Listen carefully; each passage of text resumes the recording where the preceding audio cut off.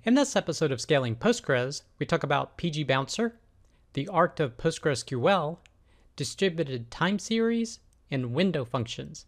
I'm Preston Jameson, and this is Scaling Postgres, episode 79.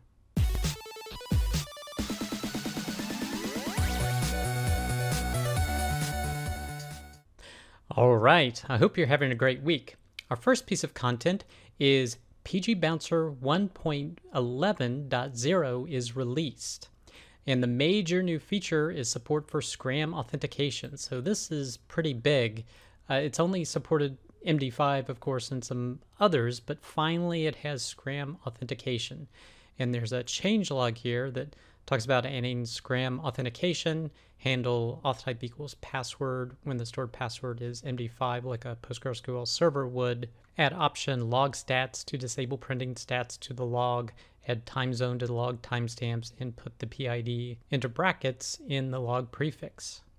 And it also lists a number of fixes, even one for PostgreSQL 12. So definitely a great set of enhancements, particularly the SCRAM authentication is now offered for PgBouncer, so that's great. The next piece of content is that a book, The Art of PostgreSQL, has been released with the subtitle Turn Thousands of Lines of Code into Simple Queries. Now, I'm not familiar too much with this book, but this is just another piece of educational content, so if this seems interesting to you in terms of learning more about PostgreSQL, check out the website, and it looks like you can download a free chapter to see if it's something that you'd like.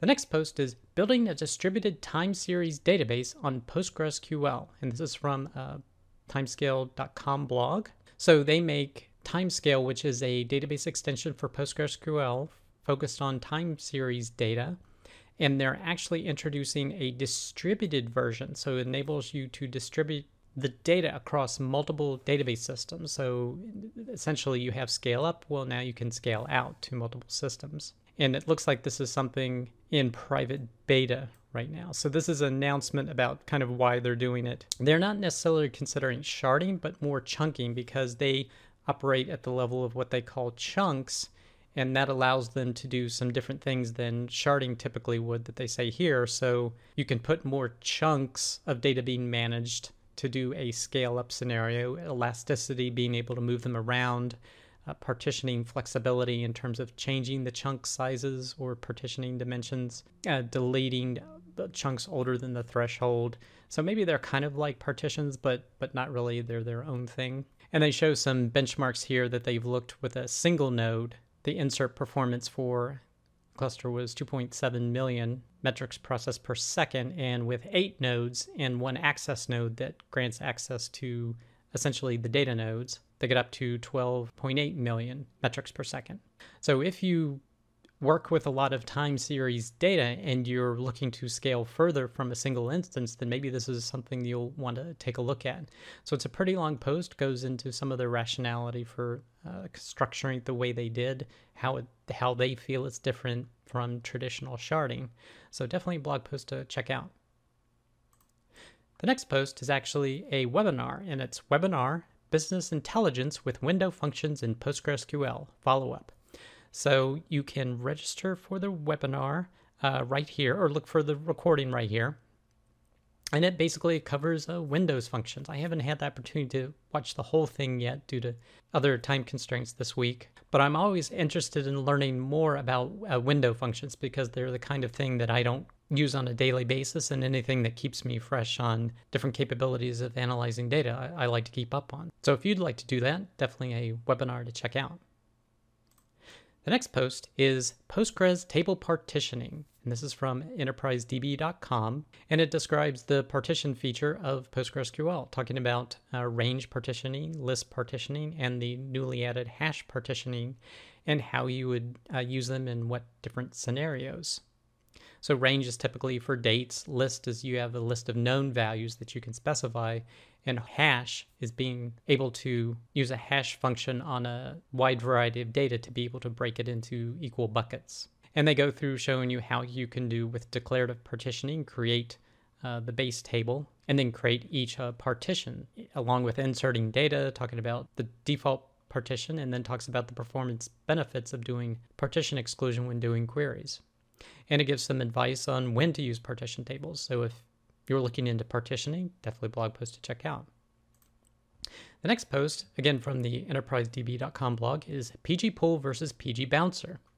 So this takes a very rational examination of each of these products. PgBouncer, which it's marketed as a lightweight connection pooler. So that's pretty much what it does. And they say here, quote, PgBouncer executes pooling correctly out of the box, whereas PgPool2 requires fine-tuning of certain parameters for ideal performance and functionality. So PgPool2 has a lot more features compared to PgBouncer, but it requires more configuration. So if you're looking for this evaluation or potentially want to switch from one connection pooling solution to another, definitely a blog post to check out. The next post is tips for Postgres from a Postgres insider. So these are a set of 9 tips, and they're not specifically PostgreSQL related, but they can be items that are tangential to PostgreSQL. In other words, something that will impact the database, but is not in the database necessarily.